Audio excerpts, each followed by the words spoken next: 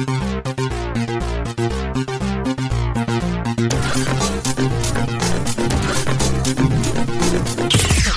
everyone, this is the Never Heard of It podcast. I'm Sean Harwell. This is the show where we talk about the movies that have fallen through our cracks. Also got a co-host for you today, thank goodness. Craig Moorhead, how the heck are you? Please say hello to the children. Good evening, children. I'm doing great. How are you doing, Sean? I'm doing okay. I'm recovering from my experience in Atlanta this weekend. I think they're having their pollen season, right, which is just an entire season unto itself. It was thick. It was impactful upon the back of my throat and my sinuses. Yeah. And so I sound a little funky today, I think, still. Well, you've always sounded pretty funky to me, Sean. Hey, I can live with that. Would you like to tell the people where they can find us online, and then we'll start talking about movies? Sure. Well, we have a website, neverheardpodcast.com, and right there, you could stop right there if you wanted to. Yeah, you've got all of our episodes. You've got a little blog post for all the full-length episodes that we've done. But you can also find us on Facebook, on Twitter, on Instagram, and you can find the podcast itself on iTunes, Stitcher, Spotify. Anywhere you can leave a review or stars, or maybe there's a thumbs up situation. Whatever it is, please do that for us if you would, if you're enjoying the podcast, because we take no payment for this. We actually do this all for free. All we ask is your undying adoration. And a little bit of blood. Just like a pinprick, and just send that to us. Yeah, we're like a lab. We're like 23andMe, but a little less. We're like 17andMe. Let's say, let's knock that down a little bit. We don't know what we're going to do with your blood yet. We want to have it. That's just stockpiling at this point. Hey, Craig. Yeah. If they haven't subscribed yet, you should do so. I think that's the easiest way, obviously, to keep up with that is the a great episodes. idea. And you know what I'm going to do? What's that? I'm going to plug my Letterboxd page, because I've been using that a lot more lately, although I didn't log the last movie I did. I'm not doing a ton of reviews. A lot of people get into it. They do some interviews. They haven't checked out Letterboxd with a D. Look me up. I'm Sean Harwell on there. And I enjoy the site. I come and go from it, but I feel like I'm sticking a little bit more, like that pollen in the back of my throat, you know? Yeah. Yeah, I like Letterboxd too, and I also don't get there quite enough. Every time I get there, I always have like 15 movies to add, but it is a great site. Yeah, I follow you on there, and they got apps on every platform you'd want. So go look us both up, and we'll be happy to say, how you doing? We don't like your taste. Definitely. Speaking of taste, Craig, before we jump into Compulsion from 1959 that we teed up last time, hope you listened to that. You need to tell me what else you've watched since the last time we recorded anything, and it's been a while, so I'm guessing you might have a few for me. I sure do, Sean. I've watched The Dirt, the Motley Crue movie on Netflix. I did too. Is this the first time that's ever happened that we had? Yeah, we actually a coinciding movie. Yeah, especially a newer one. You go first. I liked it better than Bohemian Rhapsody. Me too. At the same time, it's not a great movie. Some parts really work so much better than others. There's kind of this feeling as it goes along, and maybe this is how it should be anyway, that I like the members of Motley Crue less and less the longer it goes on. Yeah, I think it's absolutely how it's supposed to be. But I think that's a part of why I like it better than Bohemian Rhapsody. Like, I feel like I get the sense that the guys who were involved with that movie thought it was good. It was kind of they would look like heroes. Like Motley Crue would look like heroes, you know? And in doing so, they just said, oh, well, what makes us look like heroes is that we do all these drugs and we are so crazy and just do such obnoxious things. So I feel like you're getting a really unvarnished sort of look for the most part. I think so. And if you've read that book, which I don't know if you have, no, it's a good read. However, I'm not sure you necessarily need to now. I do think they covered that book really, really well. I mean, they definitely got the general vibe of it. I remember many of those scenes. For the most part, I thought it was cast well. Yeah. Oh, fun fact. Rob Reiner was attached to direct The Dirt. Whoa. I don't know if that's because of Spinal Tap. That's the only thing I can think of as far as connecting the dots. But I think getting the guy from Jackass and Bad Grandpa was a better decision, personally. We'll never know. Yeah. But yeah, I like the movie. It definitely had moments that are not great, but it was a lot of fun overall and kind of got that book. Yeah. A bit of a collage, though, definitely. Oh, for sure. And I wonder if someone who never liked Motley Crue, who never listened to Motley Crue, I wonder what they would get out of any of that. I get the sense it's done well. I mean, it definitely, it's popped up on social media a lot, and I don't think just from people that are my age necessarily. Interesting. It was kind of fun, though, I got to say. Like, there's that whole sequence where they go on tour, and they actually show the dates. They scroll by on screen just to show how long the tour is. I saw them twice on that tour, and I was in middle school. Once, it was my first concert in Charlotte was Motley Crue and Warrant. Yeah. And then saw them again in Nashville, and it was a blast. I don't know why my parents let me go to that, but I'm glad they did. That's awesome. Anyway, next. Yeah. Next is Us, the Jordan Peele movie. You went to the theater. Yes. Yes, got all gussied up in my tuxedo. Yep. And my wife and I went to see Us. This one left me a little cold, and I think that's especially disappointing just because I went into it with such high hopes after Get Out. Do you think your hopes and expectations are to blame here? Do you think there's an opportunity to rewatch it and you might think differently about it, or no? I'm definitely going to watch it again. You know, when months have gone by and it's come out where I can watch it here at home by myself. Yeah. Like, I'm going to give that a go. Kind of now knowing what it is. I think that's a part of it. You know, just like if this had just been... that's the other question I've been asking myself. If this was just by somebody else and this is just somebody's debut movie, would I like it more? I honestly don't know if I would. I really don't. Like, there were parts that were very effective, and man, some of that cast is just amazing. But yeah, I don't know. There's a lot of stuff that left me cold on that one. And is it story stuff? Yeah, I mean, it's story stuff. It's rules of the universe stuff. Okay, yeah. And sometimes it's just, I've seen this before stuff. Oh, interesting. And I don't feel like there's a twist on it here. Yeah. And that being said, there are some bits where, there is a twist on this, you know. Mm-hmm. So I don't know. It was kind of a mixed bag for me. Gotcha. And then I rewatched Iron Man 3. Yep. You're going through the MCU, right? Yeah, exactly. Going through it with the boy.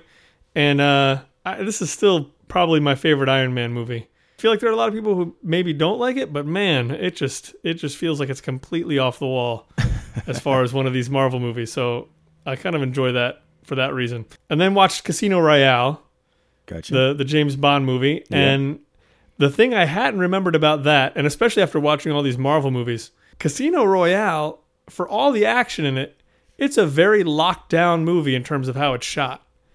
And that was really impressive to me. Marvel movies, everybody starts fighting, and it tends to be a lot of shaky cam, and you know that whole thing, like, oh, this is exciting, and usually it's really not that exciting. But man, Casino Royale it just feels like the director. Oh shit, who was the director? Martin Campbell. It doesn't matter, right? Who cares who did? Yes, he did. Boom, you nailed it. Yeah. So Martin Campbell, like, he knows, he's done Bond before. He knows action, but it just feels like Martin Campbell is like for the fight where he's James Bond is fighting a guy down like a stairwell, and there's a very similar thing that happens in one of the Captain America movies. I want to say Winter Soldier, and I remember that being just nothing but like nonstop shaky cam, and like the Casino Royale just feels like every shot is locked down. It's exactly where it needs to be. Yeah, I'm just like, wow, like I don't know. It was very. It felt like a premium experience. You know what I mean? Interesting. Yeah. I haven't rewatched that in a long time. I need to. Yeah. You should check it out. I think it's streaming. I think that's why we watched it. Okay, cool. But those were all the ones that I watched. Sean, what about you? I watched so many. I'm going to save some for next time, actually. Mm-hmm. Yeah, it was a busy time. I had been watching and finally finished Once Upon a Time in America. Oh, yeah. Sergio Leone film. I'd never seen this before, and I got kind of swept up in the whole thing. You know, it is like watching several episodes of TV in a weird way. Yeah. And just something that you don't see a lot of in the theater, which is kind of crazy because I think at the time it probably just felt a lot like Godfather 2. And I get that. Mm-hmm. But I enjoyed it. I mean, there is a rape scene in this movie that is hard to recover from. Mm-hmm. I don't know that it necessarily ask you to do so, right, but also doesn't completely want you to turn your back on, spoilers, De Niro that does the raping. Right. You've seen this movie recently at all? Not recently. I watched it, probably 20 years ago was the last time I saw it. I was reading some accounts of the theatrical release, which was considerably shorter. And even like the version that's out there, I guess, was like blood, sweat, and tears for Leone to get it down to that. Like he originally wanted like a much longer 4-hour movie or so. And just some of the choices made by those people, I don't know which producers or studio had final cut on the release here. Some of the choices they made are just so asinine. Yeah. There's a sequence where De Niro is talking to James Woods in this mansion, and it's where James Woods lives, and he mentions there's a secret exit over here. You can go out this door, and you'll avoid all the the people that are down there, parking cars or whatever, right? Well, they apparently cut that out of the theatrical one, but the scene still ends with Robert De Niro just going out this weird secret passageway in a room that he's never been in before. It just sounds preposterous. So I don't know. I don't want to see that version, but I would like to. I'm going to read some more about it. How about that? Yeah. I stumbled upon a movie called Valerie and Her Week of Wonders. I think this is a Czech movie. Mm-hmm. It's from 1970. It's a weird, almost Werner Herzog Nosferatu. Like it would be a great double feature. Fairy tale, vampire, probably dream movie. Some really, really strong imagery. I don't know this director, Jaromil Uras, I think is perhaps how you pronounce his name. Yeah. But this was on Canopy with a K. I think we mentioned that service before, but man, I'm loving that service. If you have a library card from your library, you should check and see if they support Canopy, because you can just log in and they got a ton of good stuff. They got a bunch of the Criterion Collection. They got a bunch of A24 films, and they're free. And there's no ads. So, I don't know why you wouldn't do that. No, it would be stupid. Valerie and Her Week of Wonders. Yeah. Rewatched Goodfellas. I mean, it was kind of one of those, I was like, I'm just going to put this on, Yeah. And then an hour went by, and then I felt like I had to finish it the next day. That movie it moves it with such a great pace. If that's not one of the most rewatchable movies of all time, when I shuffle off of this mortal coil, I would love to argue what surpasses it, because good God. No, agreed. I actually got the Blu-ray a while ago, and watched it a few times in a row, just because. Yeah, I can see that. Yeah, a few nights I just totally had to myself, and I was just like, I'm just gonna watch it again. There's so much stuffed into that movie. I still feel like I was discovering like something new this time. Yeah. Like there's a moment like where they use Polaroids and they just sort of like appear, bam, bam, bam, to do a passage of time. And I was like, I forgot about that. I don't remember these like Polaroids. Yeah. There's some great stuff in those Polaroids too. Last two, rewatch Bringing Up Baby. Yeah. I just don't love that movie. I know it's a classic. I think it overextends its welcome, and I don't know. Maybe I would have felt differently in 1938, perhaps, probably. Yeah. But I don't know. I remember watching it in film school and feeling that way, and then watching it again for the first time in a long time. I was like, okay, well, I'm gonna like this movie a lot more. And I think on the whole, I did. Right. But yeah, it goes on, man. It just goes on. It picks that tone and that style of humor and just does not relent for 102 minutes. So there you go. That can be rough. Last but not least, I watched a small film called The Rider from 2018. Sony Pictures classic directed by Chloe Zhao, who's going to do The Eternals for Marvel. And probably will look absolutely nothing like this movie, because this is a really small movie about a guy in like the Badlands, young guy who is a rodeo rider and just had his head stepped on. And so like you're opening in a hospital as he's, kind of waking up, and he's got stitches in his head. And it's sort of like, well, now what are you going to do while you can't ride a horse for a while? Yeah. It's really specific to that place, but really good. I don't know. I enjoyed it. Check that out somewhere, sometime. Yeah. And that's it. I'll save the rest for next time, Craig. Well, all right, Sean. Well, as long as you're saving that up, maybe we should get talking. I was trying to do a good segue. That didn't feel... I feel like you got to word the word saving here somewhere. Yeah. You're saving that. Why don't you save us from not having a podcast episode? No. Ooh. Yeah. That'll work. Okay. How about we just talk about compulsion? That's a great idea. I can see them. Stopped by the rope. around their necks. It would be done, of course, in the name of justice. Do you think you can cure the hatreds and maladjustments of the world by hanging them? Mr. Horn says that if we hang Hardy and Judd, there'll be no more killing. The world has been one long slaughterhouse from the beginning until today. And the killing goes on and on and on. Why not read something? Why not think instead of blindly shouting for death? All right, so Compulsion is a movie from 1959, as we mentioned, directed by Richard Fleischer, written by Richard Murphy, based on the novel by Meyer Levin. You got Orson Welles, Dean Stockwell, Bradford Dillman. No, it's just Bradford Dillman. And Diane Varsi, sort of our main four. And then E.G. Marshall comes in strong in the second half of the movie as well as District Attorney Horn. And a couple other folks. I'll mention Martin Milner as a character, Sid, because I think he's perhaps more important than the rest, including your beloved Gavin MacLeod, who I don't even remember in this film. He was kind of hard to spot. Okay, yeah, and I'm sure he looked much different from the Love Boat days. Oh, yeah. But, he was one of the deputy or district attorney's assistants. Anyway, we'll hit you with the synopsis again. Two wealthy law school students go on trial for murder in this version of the Leopold Loeb case. For more on that specific case from the 20s, you can listen to the podcast that's about to follow or listen to the tee-up again because we went into some detail on that. Indeed. Craig, correct me if I'm wrong, you were not familiar with this movie at all prior to our tee-up? I certainly wasn't. Neither was I. You watched it. Where'd you watch it? I watched it mostly on my station down here. I watched it from YouTube. I did as well. They have a couple copies floating around. One I watched was in HD and had some kind of janky digitizing effects going on there every now and then. And although I thought the runtime looked longer than the other version, they cut off of the very last shot, so you're not missing a ton. But anyway, you'll realize that when you get to the end like I did, and you might want to go flip to a different version on YouTube to see the last couple seconds, because I kind of liked something that they did there, which we'll talk about. But before we can, I need to know what the hell you thought of this movie, sir. I was mostly pleasantly surprised. Really like the camera work. It looks like a beautiful movie. CinemaScope, right?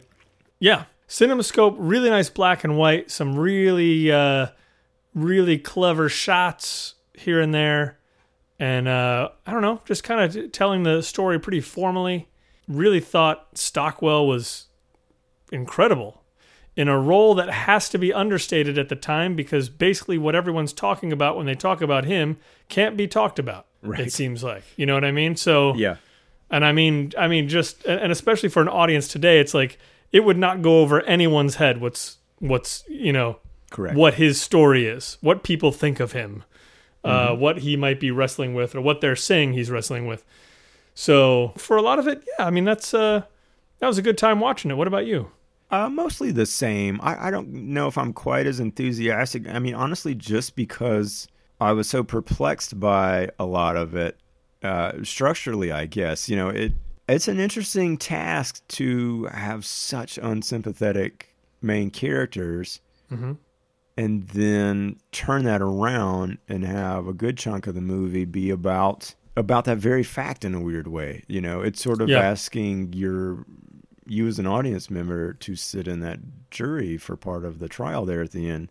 And, I mean, it's just fascinating in a weird way. I mean, from a distance, yeah, I think it's kind of a fascinating, interesting movie.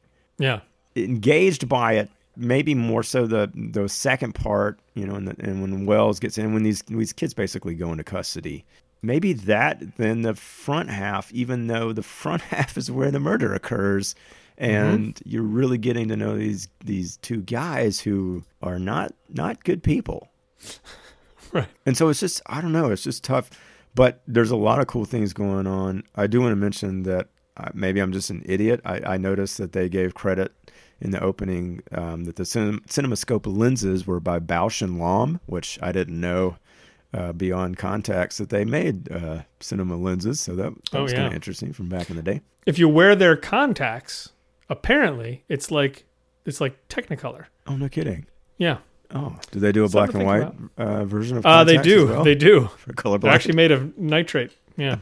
Oh, so your eyes can catch on fire. That's Totally. Yeah. good. Cool. Keep them away from open flames. You know, some of the performances I liked better than others, but I'm with you in thinking. I mean, Stockwell, I've never seen him at this level of intensity. Yeah. I bet you could count the number of times he blinked in this movie on two hands, like solid, like that's it, you know. Yeah. And maybe on the low side of that. But I thought he was interesting. And then this Bradford Dillman guy who played Artie, the other murderer here, I think both of us didn't really know him or his work. Boy, he was an interesting cat here too in this thing, you know? Yeah. He's sort of the louder of the two, I guess. Yep. Bigger of the two. Charismatic. Definitely more charismatic, but he had some nice moments as well, which I think we'll Yeah. get into. But together, yeah, they represent, I think, a lot of things that we dislike as a society in America.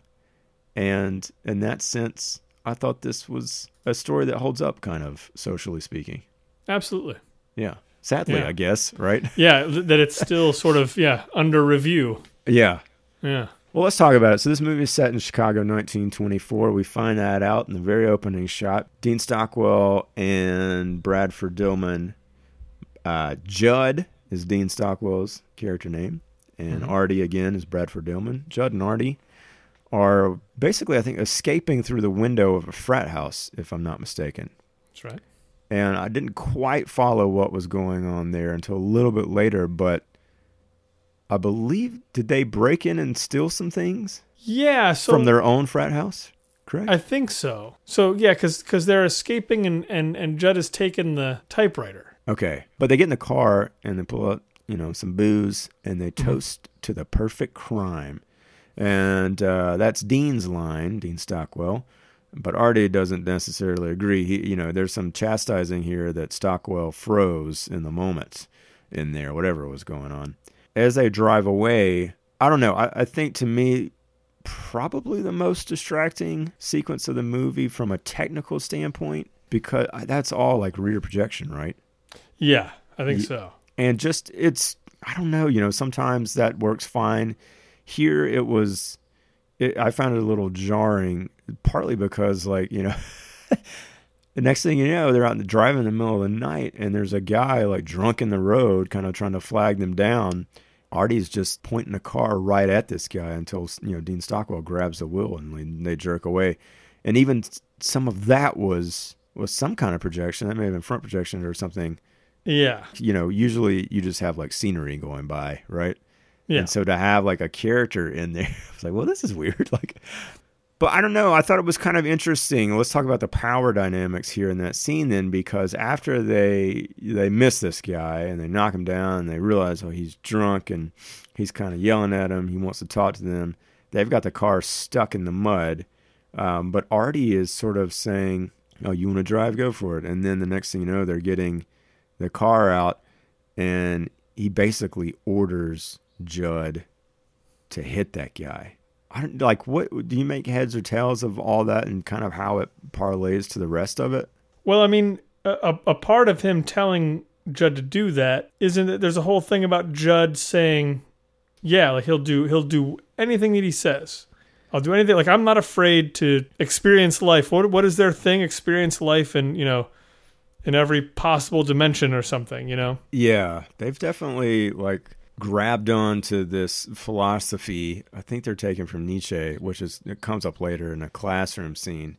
It's basically experience detached from emotion. Being superior intellect means you're above moral codes. Right. And so in a way they're challenging each other to live by that because they think they are that. I guess Artie is a clear representation of that, or of someone that seems capable of that, as opposed to Judd. But then I don't know. I mean, there's moments where Judd just seems cold and calculating as hell. Yeah. Well, and I think that works. I mean, that works for me anyway. Just because, he clearly, he admires Artie. loves Artie. Yeah, I think there's some of that there for sure. Yeah, is totally, what wants Artie's acceptance. Mm-hmm. And the more Artie treats him like shit, the more he wants acceptance, which is just, that's a not unusual dynamic in this world. There's a scene later on where I think it really all pays off where, he's trying to be as calculating as Artie and to not care like Artie doesn't care and to be, as much like Artie as possible. And he can't. Right. He really can't. Yep. Not to let him get away with anything that he actually does in this movie. Yeah. Because he clearly wants to do these things just to be like Artie, impress Artie, maybe get Artie to, love him back. It's a very believable dynamic and a powerful one. Yeah, I think it works well as a dichotomy, and it's interesting. I don't know. I mean, I think of something like In Cold Blood, which I need to revisit the film of, and there's some of that going on, and I feel like it's interesting to know that this is based on a true story, and I wonder, we didn't really get into the sort of like personalities of those two guys at all in the tee-up, but I do wonder like how much of that is true as far as the differences between these two guys, because I do feel like, you could probably find a number of at least like fictionalized movies and stories that kind of use a similar dynamic within like the crime genre. The guy who's doing the job, but there's that little nagging voice in the back of his head where he's not 100% in. And meanwhile, the other guy is completely gone, right? Yeah. So yeah, it's neat to see that in like an early form here in something from this era, and especially with a guy like Dean Stockwell, who I don't think of in this kind of role. Yeah. But anyway, they do not hit the drunk guy in the road. Stockwell again moves the wheel away at the last second. Artie gets this like smirk on his face, and he's like, why I tried it, Judzy? Because I damn well felt like it, which is the tagline from we talked about, and it's on the poster. And then he like laughs maniacally, and the title comes up. And man, I love that font they use. It's like, it's almost like the Munsters or something. I was trying to think of like, it has that sort of like B movie vibe to it completely. Totally. And this really isn't that kind of movie, I don't think. I mean, it sort of straddles those lines, but from a font standpoint, it totally is. And I love that they use that, right? Yeah. These two guys then, at the end of the night, they're kind of making their plans again. They're talking about committing a crime, and essentially they're talking about murder. But like Stockwell says, like it must be done as an experiment, detached, no emotion, and no reason other than to show we can do it. But then we get a look at his home life. So he walks in, and that's your first indication, really, that this kid comes from wealth. I mean, the house is pretty lavish. They've got like a taxidermied eagle or something right there in the entryway. And in walks this guy who's a bit taller, a bit older than him, who's wearing like a silk robe. And this is Richard Anderson in the role of Max, Judd's older brother. And, he's like, where were you? We were worried about the car. Father and I were worried about the car. He keeps talking about the car. Yeah. Boy, Judd does not like this guy. And I couldn't help but think about Weird Science, like Chet and Wyatt, I mean, it's almost like that, except for a reverse, where here Judd clearly is the smarter kid, and the older brother is acknowledging that, and he's just, Judd's just started law school, and they're all like looking forward to seeing what he can do with that, bright education and future in mind. But Max makes it very clear that he doesn't think much of Artie. I don't remember what it was. Oh no, he called him evil, I think. And boy, Judd just flips his shit. Oh yeah, that was crazy. I don't even remember what Stockwell was screaming there, but I think it was just like, "Don't you call him that?" Kind of stomps upstairs, and I don't know what's going on there entirely. I mean, is it possible that scene is just about? I don't like the fact that I think that you might be gay. It could be. I mean, It definitely could be, because it very much felt like you got this older brother who's absolutely aligned with the father, and then Judd not. I definitely think you could make that interpretation, Craig. And like, I think it's supported by other things in the movie, which we'll talk about. But that might be kind of like an underlying thing here. I don't know. We should do our research. There's probably some dissertations written about that. But wait, research? Yeah, sorry. We'll beep that out. Thank you. But speaking of research, I believe the next scene kind of after that is when Stockwell is in class, and it seems to be some sort of law theory class, and they're referencing Nietzsche. And I was taken aback just by the fact that every student is wearing a suit and tie. Yes. So it was just such a different time and era. But also, Stockwell's kind of a dick in that class. He's challenging his professor, and he does it like initially just to create a distraction so that the character Sid, played by Martin Milner, can sneak in because he's late. It was just one of those things because, we've just seen this moment of vulnerability from Judd, and then again, this movie just challenged me throughout. It was like, nope, I'm gonna follow that right up where he's an asshole completely, and you're not gonna like him, but just keep going for the ride. And I just thought that was all kind of interesting. Well, I like the fact, that scene. I feel like that's the first time you kind of see him completely in control. And he's not with Artie. We should mention that too. Artie is not in that class. Not with Artie. So before he's trying to keep up with Artie. He's scared. And the other one, he's yelling at his brother. Mm-hmm. In this one, he's being a dick, but he's completely, I don't know, he's cool-headed for the first time. No, you're right. And he, in a lot of ways, puts that professor in his place. Yeah. And in fact, that's a conversation that Sid has with Judd after class. Is man, every time I say something, he just chews me up. But it's you go head to head with this guy and hold your own. Yeah. It's just okay, I guess this kid's got an ethos in a way, and he's presenting himself at least to his classmates who aren't Artie in a very specific way, which I found off-putting. But then, the next thing after that, it's here's all the students hanging out in the quad, and you got Artie's telling jokes, basically, or story. He's planning a celebration at a bar that night, and here's a couple girls who are all just this group of young friends. And I think that's the first time that we meet Ruth, played by Diane Varsi, who is dating Sid. I don't know, man. I don't want to harp too much upon her. Yeah. But to me, she's the weak link of this movie. I don't know how much of it's her fault at all. The role was interesting. There were times where her line deliveries were just barely there. There was just some awkward pauses in the middle of them every now and then. I'm you don't need to just read. Just who's making this decision? So I don't know. If anybody's seen her in anything else that you liked her in, let me know, because I feel bad. Picking on her, I was feeling the same way. Yeah, okay. It did kind of feel like maybe that was. I don't know. I guess we don't have to harp on it too long. But yes, I agree. She does play an important part in this movie, and here's something I didn't see happening. After this little get-together where they're planning the night's festivities, the one guy who can't quite come when they want him to come is Sid, because it turns out he also is working as a journalist of some kind at the Chicago Globe. I don't know, I didn't expect that, we're going to go follow him to his job, and we do, and he's there, and there appears to be sort of two separate stories floating around the office on this day. And one is a young kid has gone missing, and the other is there's a body that was drowned that they found. Sid kind of poses a question well, do you think there's any chance that these two things are connected? And man, I loved that. I don't remember who the morgue guy was, but I liked. Yeah, he's pretty great. Yeah, I liked his performance for sure.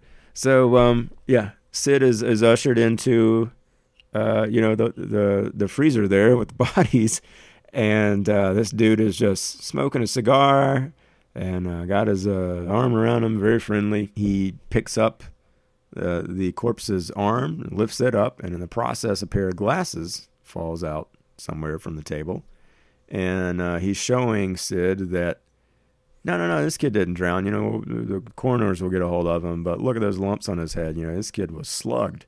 Sid then leans down and picks up the glasses, asks if there's a phone he can use, and the guy just leaves him by himself in the room with all these bodies while he makes a phone call, which I was I don't know if that would happen today. You're just going to leave a journalist in here? Yeah, no. But nonetheless, you need it, because he reports back to his superior that this was not a drowning. This is a murder. And these glasses, they don't fit this kid. They're too big for him. I think these might belong to the person who did this. Mm-hmm. I don't know, man. What do you think about that? I thought it was an interesting device to your sleuth, it turns out, is going to be a guy who we've already seen in a scene with the murderers, Yeah. And by the way, they never show any of the murder whatsoever. No. The most they show is them talking about doing something like that. Right. And there's barely even... Was there a picture of the kid, the victim? Not that I remember. I know. I'm trying to remember as well. His parents aren't in the thing, really. The most you get kind of on that side of the fence is he has an uncle that comes to ID the body. Sid is able to ask this uncle, is there any chance this kid wore glasses? And the uncle says no. And so they don't let all the other reporters who were there know this. And, of course, his boss is like, we got the scoop. This will be, hit the morning papers, will be ahead of these, suckers by a mile. Yeah. There's part of me is like, man, I kind of wish there were more Sid in this movie, like just a little more sleuthing, like from his side of things. I was like, that stuff's kind of fascinating to me. But anyway, from there, we go to a bar. Artie's dancing, having a good time, getting drunk. And boy, Judd, Dean Stockwell, is not the life of the party. No. Yeah. He is, do you remember what he was talking about in the corner with Ruth? No. I know, I'm trying to remember. It was something about, kids don't choose their parents. They shouldn't be bound to them, their morals or anything like that at a certain point. It comes out there that he doesn't like his father and that his mother died when he was 8. So paints your picture of his home life up to this point. They're sitting around the table and Sid is there and they're celebrating. They've heard that Sid had a big break on a news story and all this. And then Sid's rightfully... not too cheery, given what he's just witnessed, and been in a room with a corpse of a 14-year-old boy. He mentions, there's more to it than that. It's that he found this pair of glasses. Mm-hmm. I love that reaction. Dean Stockwell just kind of immediately freezes and starts sweating, and he and Artie are sharing glances from across the table. He's patting his coat pocket. He doesn't even realize he's lost his glasses. Artie just suddenly gets pissed, smashes a glass of beer and cuts his hand and walks off. And and also, again, it's just weird because we haven't seen the murder. Yeah, I had actually thought I'd missed something. I mean, in a way, it feels like it should be there. But I guess it's maybe that's just one of those things where you're really painting yourself into a film noir corner, and this movie isn't quite that, Well, I guess, maybe it's just gratuitous. Maybe. To show that murder because... It's a kid, yeah. You know they're going to murder somebody. They talk about it. And, I don't know. It's an interesting choice to completely leave that just completely out of the movie. Yeah, I mean, there's also the old thing of you hear the details from Orson Welles later. Well, they go over it over and over again throughout the movie. Yeah. Yeah, but it still has impact when you get to that and you've heard it. I guess I don't know. Yeah. The point being, we don't know how he dropped those glasses. How did that happen? Is it crazy to think that they didn't realize that until right in this moment? And then speaking of weird, how about that conversation with the teddy bear that Artie has? That was kind of creepy. Well, speaking of creepy, how about the fact that he's talking to this. Legitimately horrifying teddy bear. It is, and there's no doubt about that. And meanwhile, they're in Norman Bates's bedroom with all these stuffed birds and taxidermy and all that stuff. Yeah, the whole thing is very unsettling. You even got some Dutch angles in there. Ooh, it's a good time. But the point of this conversation, I think, was again just showing Artie in sort of the position of power, and he's basically using this bear to talk about how incompetent Judd is for having lost the glasses. Yeah. At the same time, the scene ends. Stockwell is rightfully more worried about this than Artie. Stockwell was saying, but what if they do find out who these glasses belong to? What then? And Artie just says, so what? They're not mine. Yeah. Damn. I mean, that dude is cold. Yeah. I think from that point, let's carry out this thread of maybe there's more longing in a relationship from the Judd character. I think at that point, it's like it's never happened. Like these guys aren't even friends, I think. Yeah. So I don't know. I think the middle of this movie, and I don't even know if it's necessarily the middle because it does in some ways feels like two halves. But there's a bit where it feels like they're trying to impose Ruth upon the situation a little bit by having her take a bit of an interest in Judd. They make plans to go like bird watching and things like that. At the same time, I got confused because like Artie is like suddenly talking to a cop. Yeah. And giving names about people that like hang out around this playground or a school or whatever it was. Some of it kind of lost me a little bit there just because I think I was still kind of hanging on to the hope that Sid was going to be piecing things together like some sort of procedural, and that's right. That ain't what this movie is at all. Let's talk then about it's not a date, but it is Judd and Ruth going out to a park. Mm-hmm. And this is after like Artie's. Did he come right out and suggest that Judd kill her? I didn't follow. I thought it was mainly. I thought it was attack her, meaning rape her. Okay. That's what I thought it was supposed to be. Well, that makes sense, yeah, because that's kind of where we go. But, he's like accusing Judd of falling in love with her and taking his eye off of what they're supposed to be doing, which is kind of watching the cops run around in circles and throwing them off and using their superior intellect to further themselves away with this perfect crime, so to speak. But Judd and Ruth go to, I don't know, it's like some marsh or something, some park. Yeah, to look at birds. That's what you do as college students. Mm-hmm. But while they're there, Judd points out, he's like, hey, I think over there, that's where they found that Kessler boy. That's where they found the body. And Ruth quickly does not like this conversation, Yeah. And she even says, you're not this cruel. Like, why are you doing this? They have this whole conversation where he comes out and says, murder's nothing. It's just a simple experience, murder and rape. Do you know what beauty there is in evil? She replies, do you want me to run, Judd? You'll have to attack me. Yeah. So I guess, is she reading in between the lines that he's going to try something with her? I guess.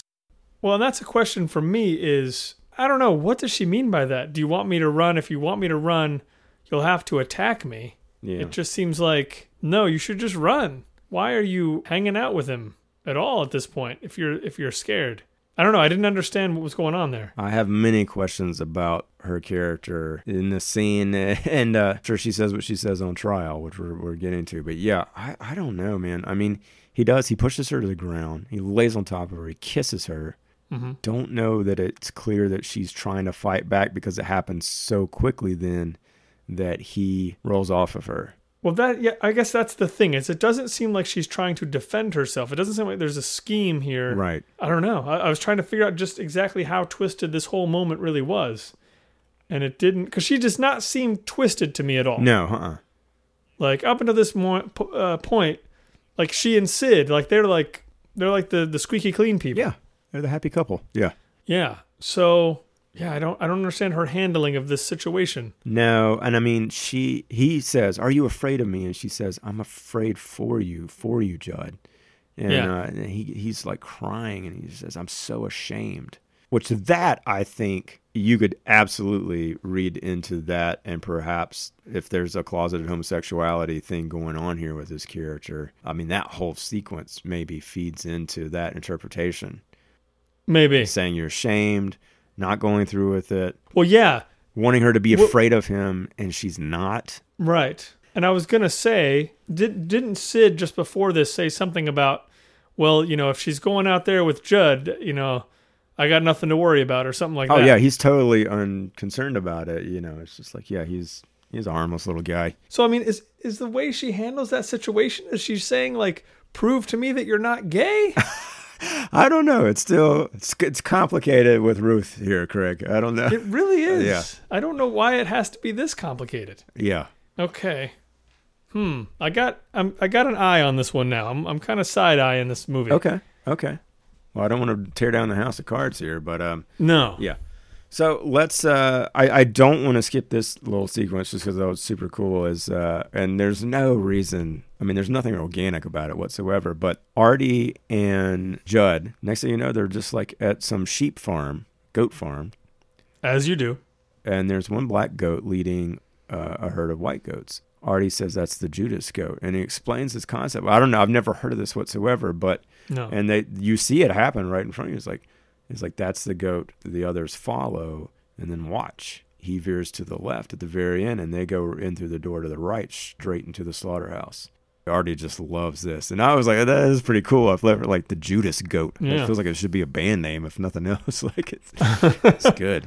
That was my last notable scene, really, before these two guys really do become suspects.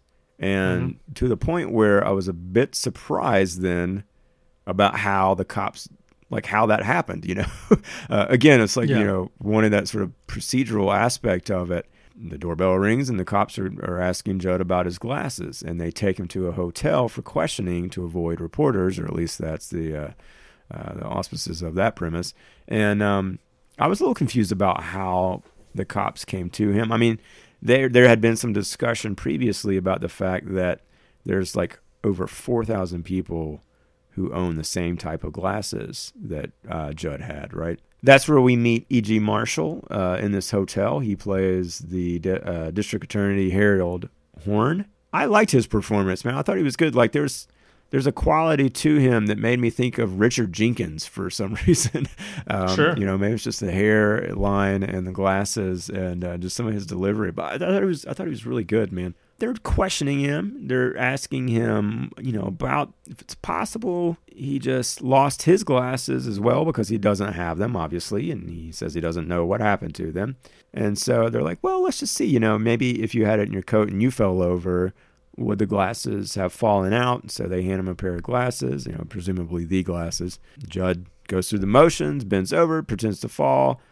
The glasses do not fall out, but then... yeah, if you take your coat off, what about you just take your coat off and set it down over there and picked it up then? Could they have fallen out that way? And that actually does indeed work. Mm-hmm. And it's not long after that. In fact, the cops have narrowed down the list of glasses owner because that particular pair has a new hinge. And there's only 3 people in Chicago who have that new model. And the other 2 apparently had alibis, basically.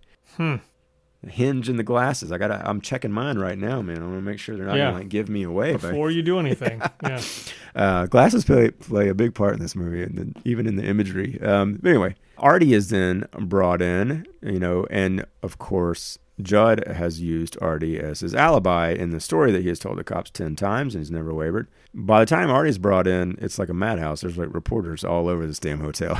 It's just, you get those little tastes that this is going to be some sort of big news story, but it only kind of comes through that. You don't have like the spinning newspaper headline. You know, you don't have the parents sitting around hearing them talk about it on the radio or things like that. Artie gets questioned. You ask how long this is going to take, and then just sort of slyly mentions, well, you know, my parents don't like it when I'm not home for dinner or when I'm late for dinner, especially, you know, when we're having company, like Judge Conway is coming over tonight. Clearly, that was meant to be a name drop for the district attorney. Mm-hmm. When they ask him if he can think about Wednesday, what happened Wednesday, Artie? He can't really think of anything. He's like, well, this and that. But then his like face drops. He's like, that was the night they found the Kessler boy's body, wasn't it? He's like suddenly serious. And I was like, well, that's a pretty good poker face there. I'm liking that. Yeah. But then there was a moment, Craig, where I questioned. Uh-oh. Yep. So Harold Horn gets interrupted by one of the police officers. It's just, I think about like, you want me to go do blah, blah, blah, blah, blah. And he's like, no, let's get May and Edna here. It's played as if the attorney and the cop are just having this conversation, but it's certainly loud enough that Artie can hear.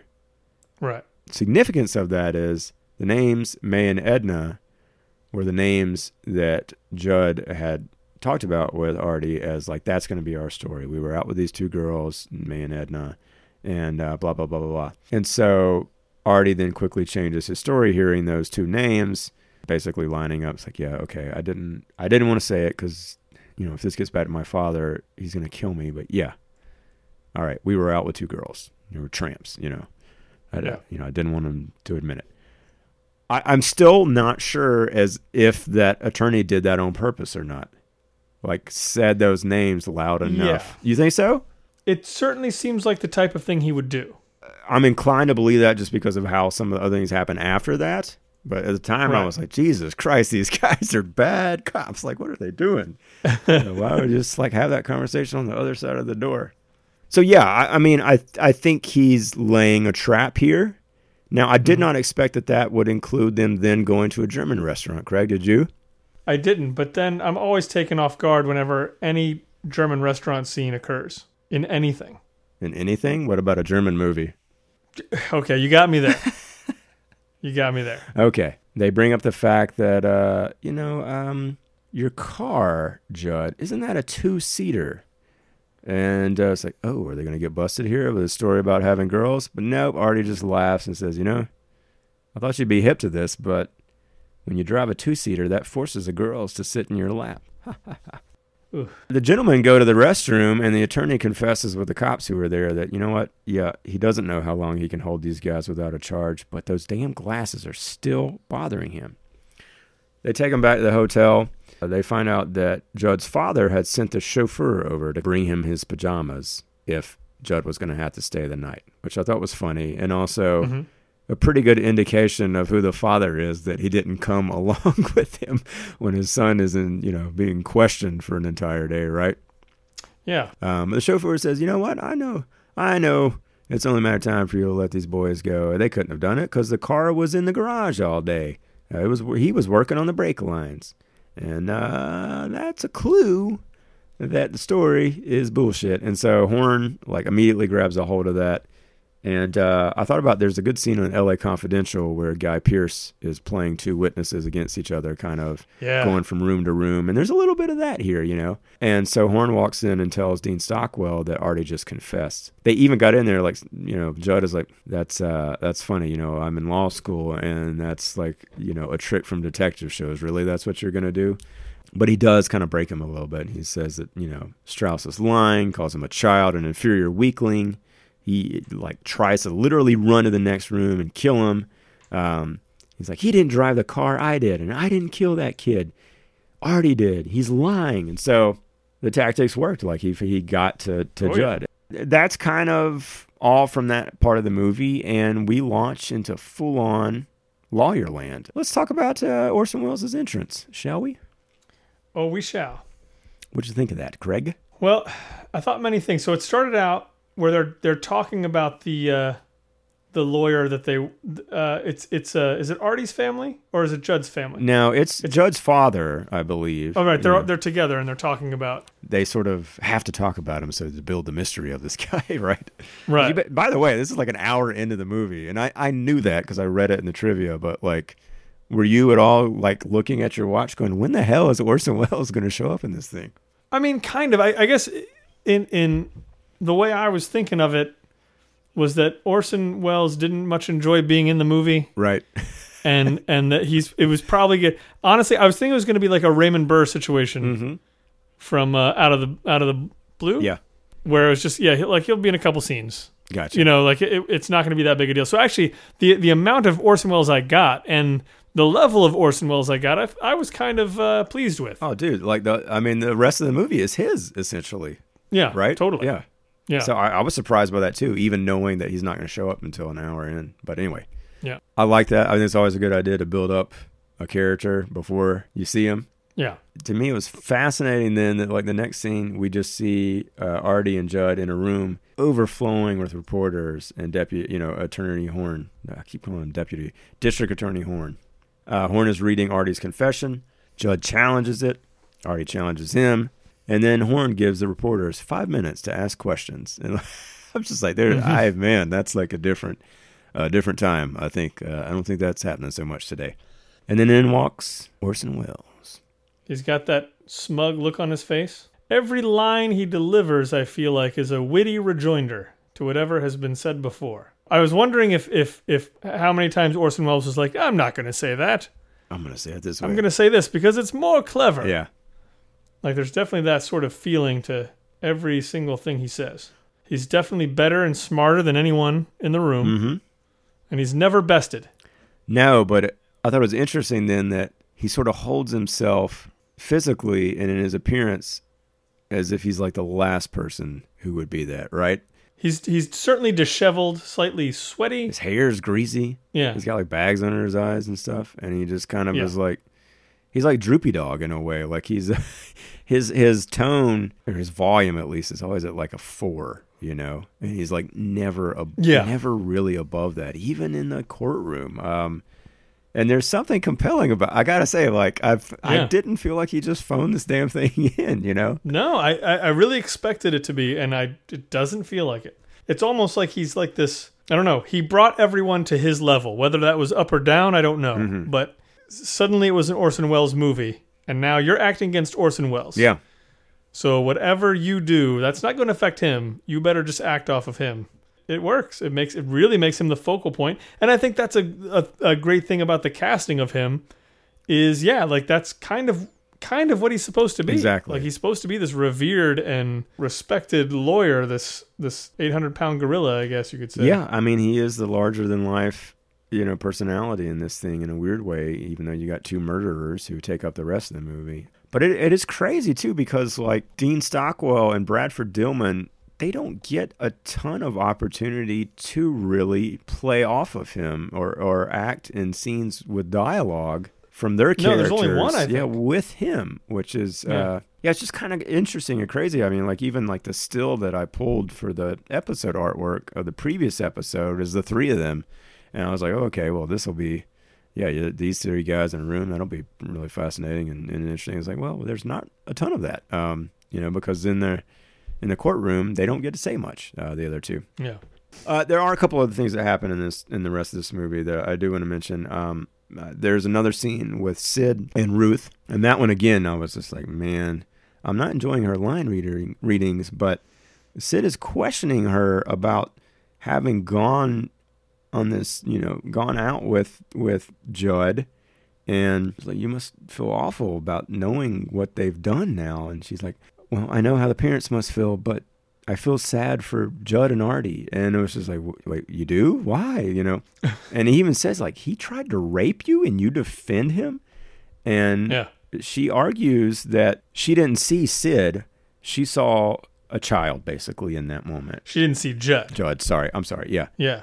And he's like, you sound like you wish he'd gone through with it. And he ends up slapping her. And he says, I hope he hangs. Like, I hope he hangs to the rope rots. And that's a great line.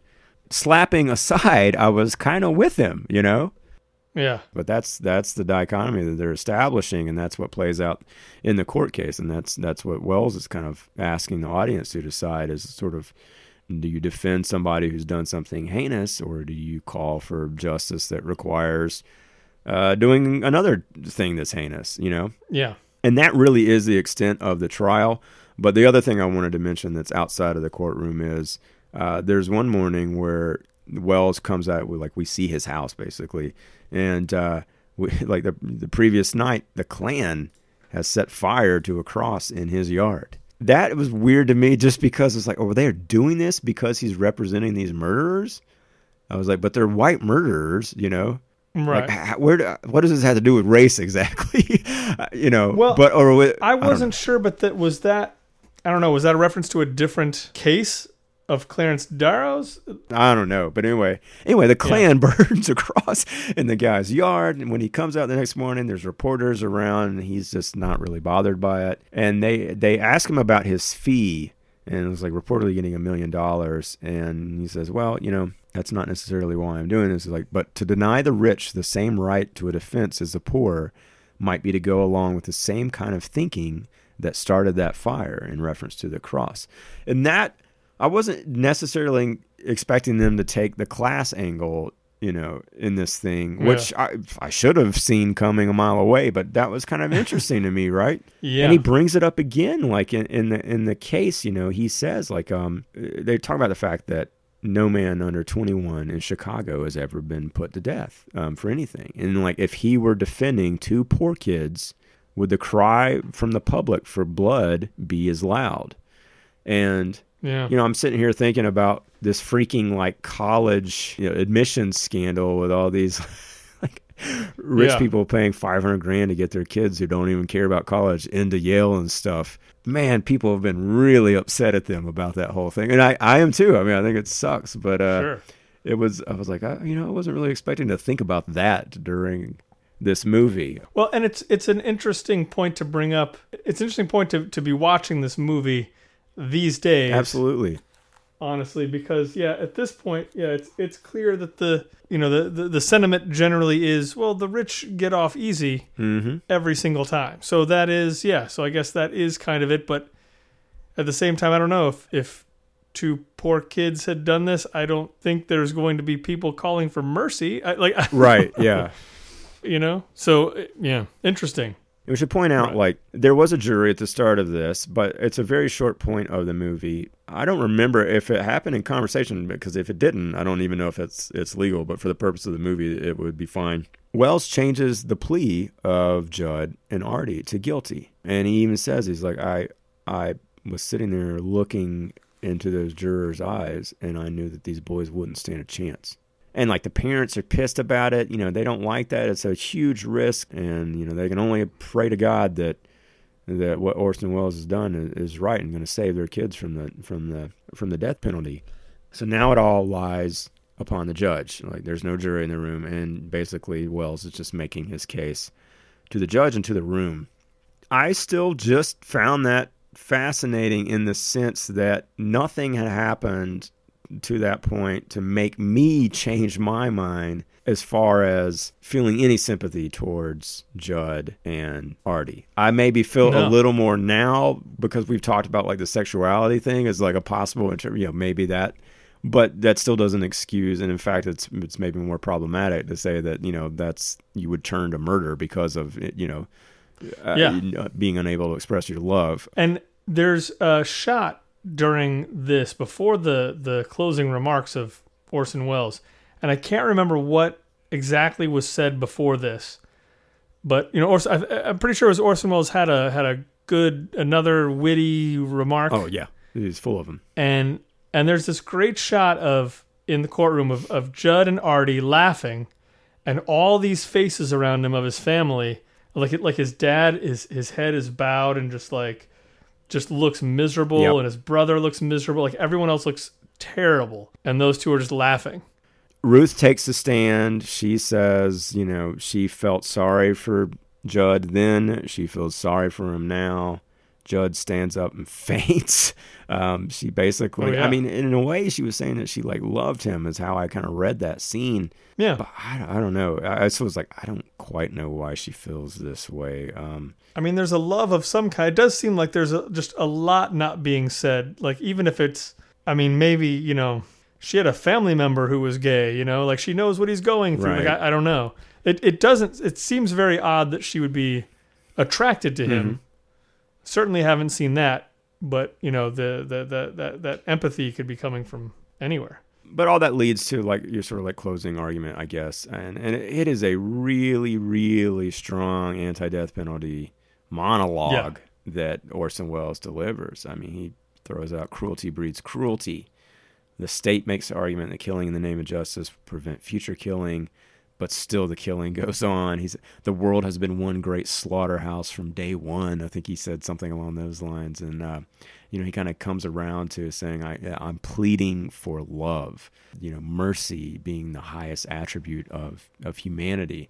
And I mean, so there's some lofty things going on in there. And I found it impressive. I also felt like some of this feels like TV to me a little bit here, and I really only have Perry Mason as a reference to go on when I watched reruns as a kid, Mm-hmm. It's very static, and it's very talkative. But again, you got this great actor delivering it. He makes his case, he takes the seat, and the judge adjourns the court till the next morning.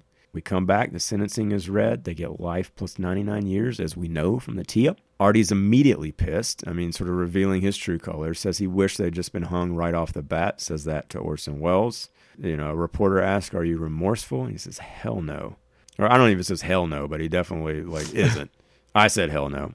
And Orson Welles said something about, was like, well, I didn't expect you to kneel before God, Artie. Or, there was some line where he brought up God, and immediately Judd jumps on that and says, it's funny that you of all people would bring up God, as if that had something to do with it. And, he's made his conclusion that God had nothing to do with it.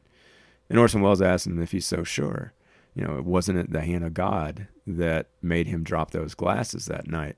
He was like, and if not, who was it? And they sort of play this as if Judd suddenly is like, oh, holy shit, that was fate, or, it's like, again, like that sort of idea of like, if you're a superhuman and super intellect, then these like things like fate and the hand of God don't apply to you, right? I don't know if if those exact words were spoken between those exact people in real life, if that would be the reaction of the Judd person. I don't know. But it makes for good drama. And it does. Yeah. And then speaking of glasses, Judd has no answer. The cameras flash from the reporters, and then suddenly these like overlay of a pair of glasses appears on screen and kind of zooms in close to us and fills up the screen. And and that's it. That's the end. That's your movie. I thought it was such a cool little thing there. I've never seen that before, I don't think. Using a graphic like that. These little touches that did feel kind of weirdly B-movie-ish and absolutely funny almost. But yeah, it's just the movie has now put glasses on you, Sean, on your glasses, and so now you can see a little more clearly. Well, yeah, I think that's the implication. But yeah, absolutely agree with you as far as it feels like a B-movie stylistic choice, put upon this thing that you've really just had a massive debate about the inherent value of the death penalty. Well, and it makes me wonder if, I guess it was a well-received movie anyway. It kind of makes me wonder if it's an important movie dressed up like a B movie. Yeah. One of those movies where, like the marketing of it kind of got in the way of it. But I mean, I guess it did fine. Like, it got nominated for a bunch of stuff. And I don't know, because I kind of wonder if that's the case, if it wasn't to its detriment a little bit. Because to me, it still feels like it's just a weird mix of things on the whole. It is. Whereas, in this era, there's no problem marketing a 2-hour drama, like just straightforward drama or dark drama. I kind of feel like they could have just let it be that thing. And so I don't know. It's an odd bird. It really kind of is. But is it compelling? I am completely compulsed by this movie. Yeah, I think it's a thumbs up. Anything else you want to add about Compulsion? The main thing I want to bring up is that there's one shot in it that I just loved, and maybe it's the showiest shot of the whole movie. But which was that? They're in the whatever, the hotel room, I think, with the lawyers and the team, the prosecutor, right, talking to Judd, and then you get this shot of the window and this lamp, and the glasses are laying on the table. Sun goes down, everything gets really dark. Somebody comes over, turns on the lamp, and then you see a reflection of Judd in one of the lenses, and then you see E.G. Marshall walk in to the other lens. I was just like, man, what a neat little shot you guys pulled off there. Gosh, I don't even remember that. I'll have to go watch. Maybe I was taking a note and missed it or something. Maybe you were snoring. But I will also say, speaking of Gavin MacLeod, he was on the team of lawyers. So from 45 minutes in through the rest of the movie, he was like in almost every scene. Wow. But yeah, he's just like, it doesn't look like him at all. Except that he's bald. That's the only thing that makes it look like him at all. He's not wearing a white really captain suit or anything. And he was wearing, yes. And he kept saying, ahoy, at the end of every line. It's an odd move for a murder trial, yeah. Mm-hmm. What about you, man? It is one that I feel like I would have or potentially could have a very different reaction seeing it again. Because of things we're talking about, like the discrepancies between halves and knowing that we're not going to see the murder and we're not going to see like the breadcrumbs necessarily that lead us to these two guys. And also just like rewatching, that Ruth character and every little nuance that she brings to this thing from a story standpoint. I'd be curious to see kind of how it would play as a rewatch. Yeah, me too. I wouldn't mind seeing a better version. 100%. Yeah. I will point you to the YouTube thing to check it out. But if you've got a couple bucks to spend on a rental fee, go for it that way, I'd say, because it wasn't the best experience. Anyway, That's it. Thanks for joining us. We got a fun one coming up next week. We're going to talk about a movie called Skidoo. We'll get to that with a tee up. And then we're going to be visited by a special guest to talk about the movie in detail. So stick around for April. More good things to come. Craig, your final words, sir. We're going to end this podcast, Sean, because I feel like doing it. Is that right? Damn well do. Just because I damn well feel like doing it. There you go. I dig it. All right, y'all. Thank you. All right. Bye-bye. Bye-bye.